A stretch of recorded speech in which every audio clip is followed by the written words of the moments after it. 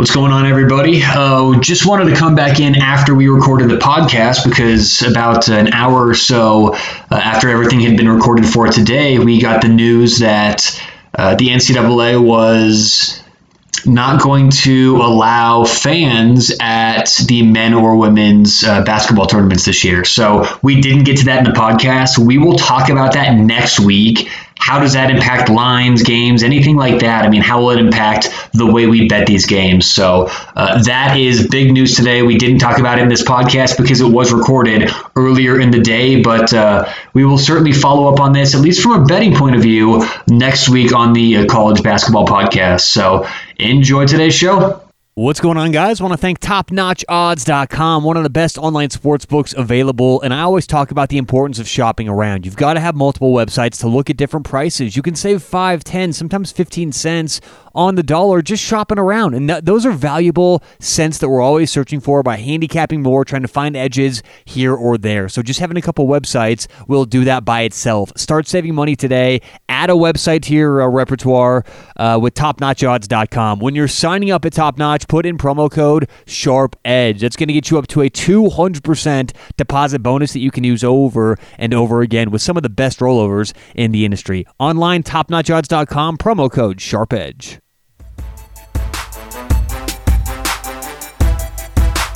What's going on? Welcome into the Sharp Angle Podcast. On today's show, College Basketball Wednesday. Let's do it. This is the Sharp Angle. Every day on your favorite podcast player. All right, on today's show, we're going to talk about the NCAA tournament and kind of go over the bubble watch. Now, we're going to not necessarily just dive into what each team needs to do to win, but take a quick snapshot of teams who are going to have some big motivation in the tournaments coming up, because that's what a lot of this comes down to. Do teams need to have a good showing in order to move up in the tournament rankings? So today is going to be a rather quick show, getting things done this morning, a few meetings today, so on and so forth. So we'll get a quick podcast done for college basketball. Now, as we go conference by conference, we're just going to let you guys know teams that are in and teams that are on the bubble. Teams that are in may not need to do a whole lot to move up in terms of the seeds they're going to be getting. You know, Duke right now probably going to get a number 2 seed, number 3 seed, somewhere around there, regardless of how they do in the ACC tournament. NC State really needs to do well, maybe go to the championship game or win in the ACC if they're going to have a shot. So that's kind of what we're going to do, is just break down motivation and sort of how to bet on these conference tournament games. Now, a couple tips before you start.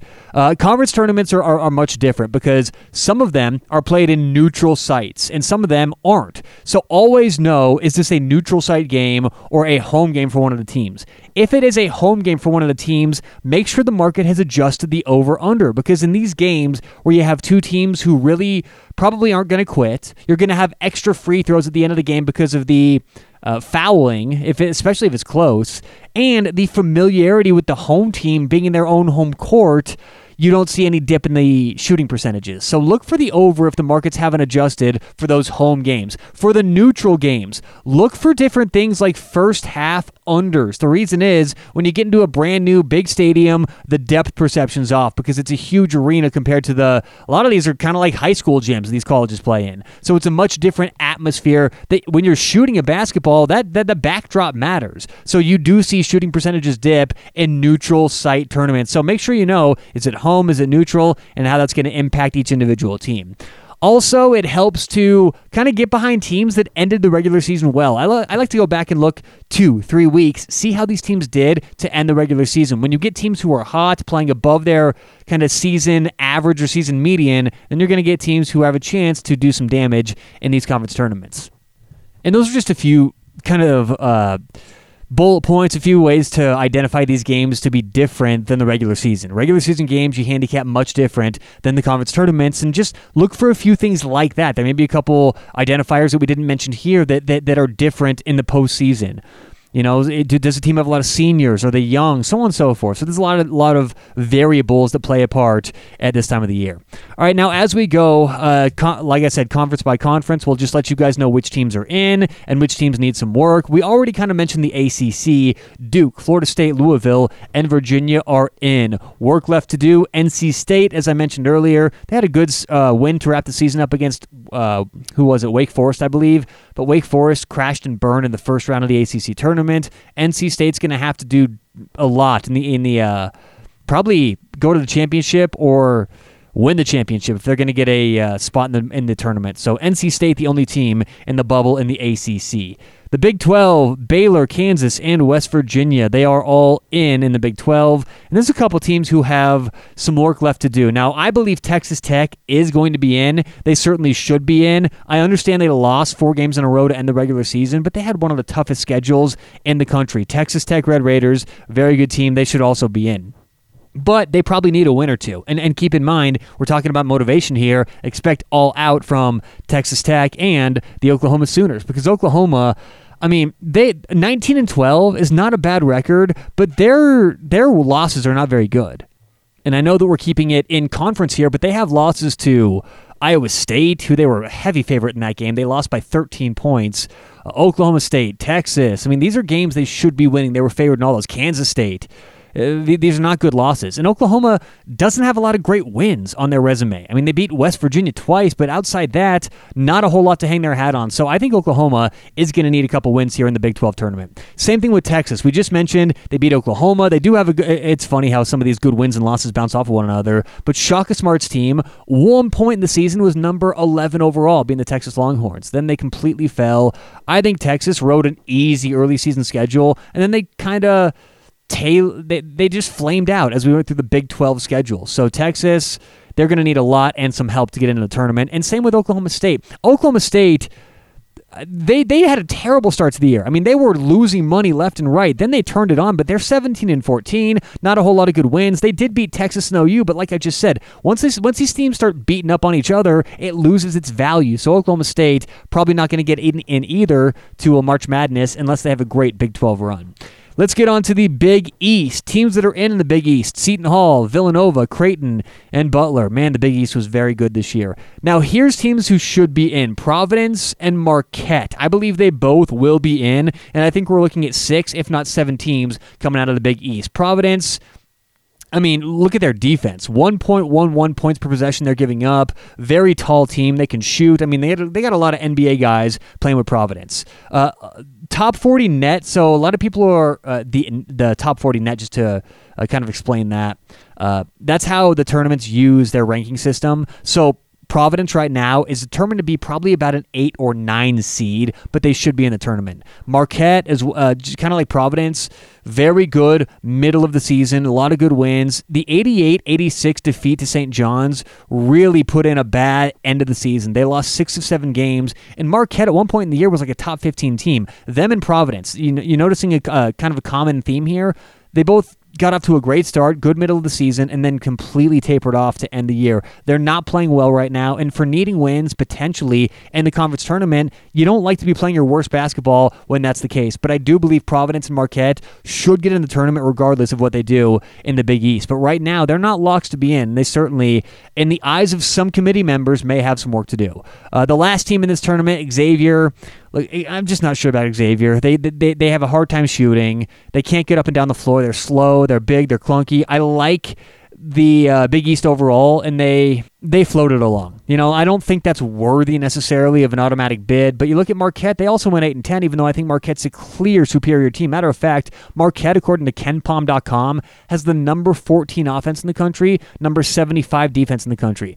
Those two things alone should put you in the tournament. That means they're a very, very good team, underachieved to end the year, but I think we're back to Marquette. I think they should be in. Unfortunately for Xavier, I think they missed the boat. All right, let's get on to the Big Ten, and the Big Ten was certainly the best conference this year in basketball. Locks in the Big Ten are teams that are expected to be in no matter what happens. Maryland, Penn State, Michigan State, Iowa, Michigan, Ohio State, Wisconsin, and Illinois. These teams are on the bubble: Rutgers, Indiana, and Purdue, and none of the other teams in the Big Ten really have a shot. So look for Rutgers, Indiana, Purdue to do at least have max efforts in the tournament. And Rutgers right now, the number 6 overall defense in the country, according to KenPom.com. That's good, but like we mentioned earlier, I like to play teams who are better offensively, especially in these conference tournaments. So Indiana, top 50 team in the country overall in terms of offense. Purdue is, 52nd overall for offense and 11th in defense. So I really think that these are probably play-on teams, especially if they get a matchup in the conference tournament where they're going against someone who may not have the same motivational level. Moving on to the Pac-12, Oregon, Colorado, and Arizona will be in. USC on the bubble, Arizona State on the bubble, and I honestly think USC and Arizona State probably should be in. USC can just shoot the lights out, 22-9 overall, good in-conference record. I don't see why they should be. I don't know why even I have them here on the bubble. They should certainly be in. And Arizona State. Arizona State, close games all year long. You have to look at how many close losses they have. And I do believe that, they should get a number 10, number 9 overall. Get one of those 8-9, 10-7 matchups. That's where Arizona State belongs. Good season overall. They can certainly get up and down the floor. I like Arizona State to make the tournament. Stanford and UCLA probably going to be on the outside looking in. Stanford only went 9-9 in the Pac-12. Man, I just don't trust Stanford. It seems like every time I watch them this year, they were bleeding money. And the Bruins. The Bruins probably one of the more overrated teams in the Pac-12. I don't think they do a whole lot in the tournament, and I think that their luck is very short to get into the March Madness. So let's get on to the SEC. Auburn, Kentucky, LSU, and Florida are locks to get in right now. Bubble teams, Mississippi State, Arkansas. Expect Mississippi State and Arkansas to have max efforts in the tournament. Mississippi State 20-11 overall. Easy non-conference schedule, just like a lot of these teams. So that's the formula. This is what I hate about this time of the year is when you really look into it, teams like Mississippi State, they were terrible in the SEC, but they have, they went pretty much, 13-2 out of conference or something like that. So it's just kind of bullshit when you look at how these teams organize their schedules, get wins in there, get a whole bunch of front-loaded home games. It's nonsense at the end of the year how that 20-11 looks the same as a lot of other real 20-11s. Last conference here that we'll do is the American. The only lock in the American is Houston, but they have many, many bubble teams. Wichita State, Cincinnati, Memphis, Tulsa. These are all great teams, especially defensively. They play great defense in the American Conference. All of these teams could get into the tournament, and if they do, we're looking at probably 8, 9, 10 seeds for all of them, and that's kind of what I find fascinating about March Madness. It's either they're in as an 8 seed or they're out. You would figure some of these bubble teams would get in as 15 seeds, 14 seeds, but those seeds were already taken up by the lower level of competition, frankly, that's already in the tournament or already guaranteed seeds. So Wichita State, Cincinnati, Memphis, and Tulsa all should get an 8, 9, 10 seed if they win a couple games in their tournament. If they come against one another, that's when you have to do some deep handicapping, but all 4 should have some serious motivation. Now here are others. We already mentioned those who were already in the tournament, but some other teams that could be at large here, or at least looking for some at-large bids. The Richmond Spiders, they're 24-7 overall, and they have an interesting opportunity because if they win a game or two and find themselves, let's say, in the quarterfinals against Davidson, that's a very good opportunity for a big win. And that's the other thing, folks. It's not just about wins and losses. It's who these teams are beating. So if you get a team who's a mid-level team, who has motivation, maybe if they win, they're in, and it's against a very good team, don't just automatically discount the worst team. A lot of times, motivation does mean something. If Richmond gets an opportunity, for example, against Davidson, they're going to elevate their game, specifically their defense in that game, in that matchup, because they know if they win that game, they're likely in the tournament as maybe an 11 seed. So Richmond on the bubble. Stephen F. Austin, we all know them from the last couple tournaments. They're 28-3 overall. They still probably need to win their tournament to get into the big dance. But Stephen F. Austin, even if they lose, watch out for them potentially getting some kind of a weird at-large seed because 28-3, very good record. And it's the same story with Northern Iowa. Northern Iowa, 25-6 overall, but they lost early in their conference tournament to a team, I think they were favored by 9 points or so.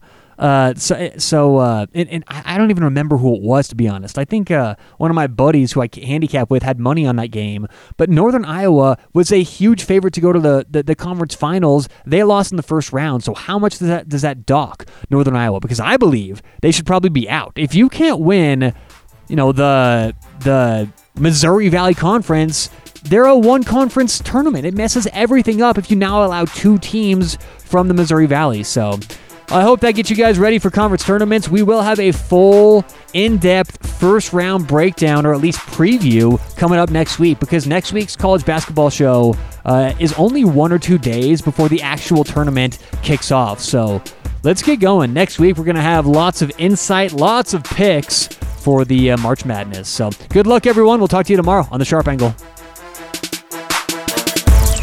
This is The Sharp Angle. Every day on your favorite podcast player.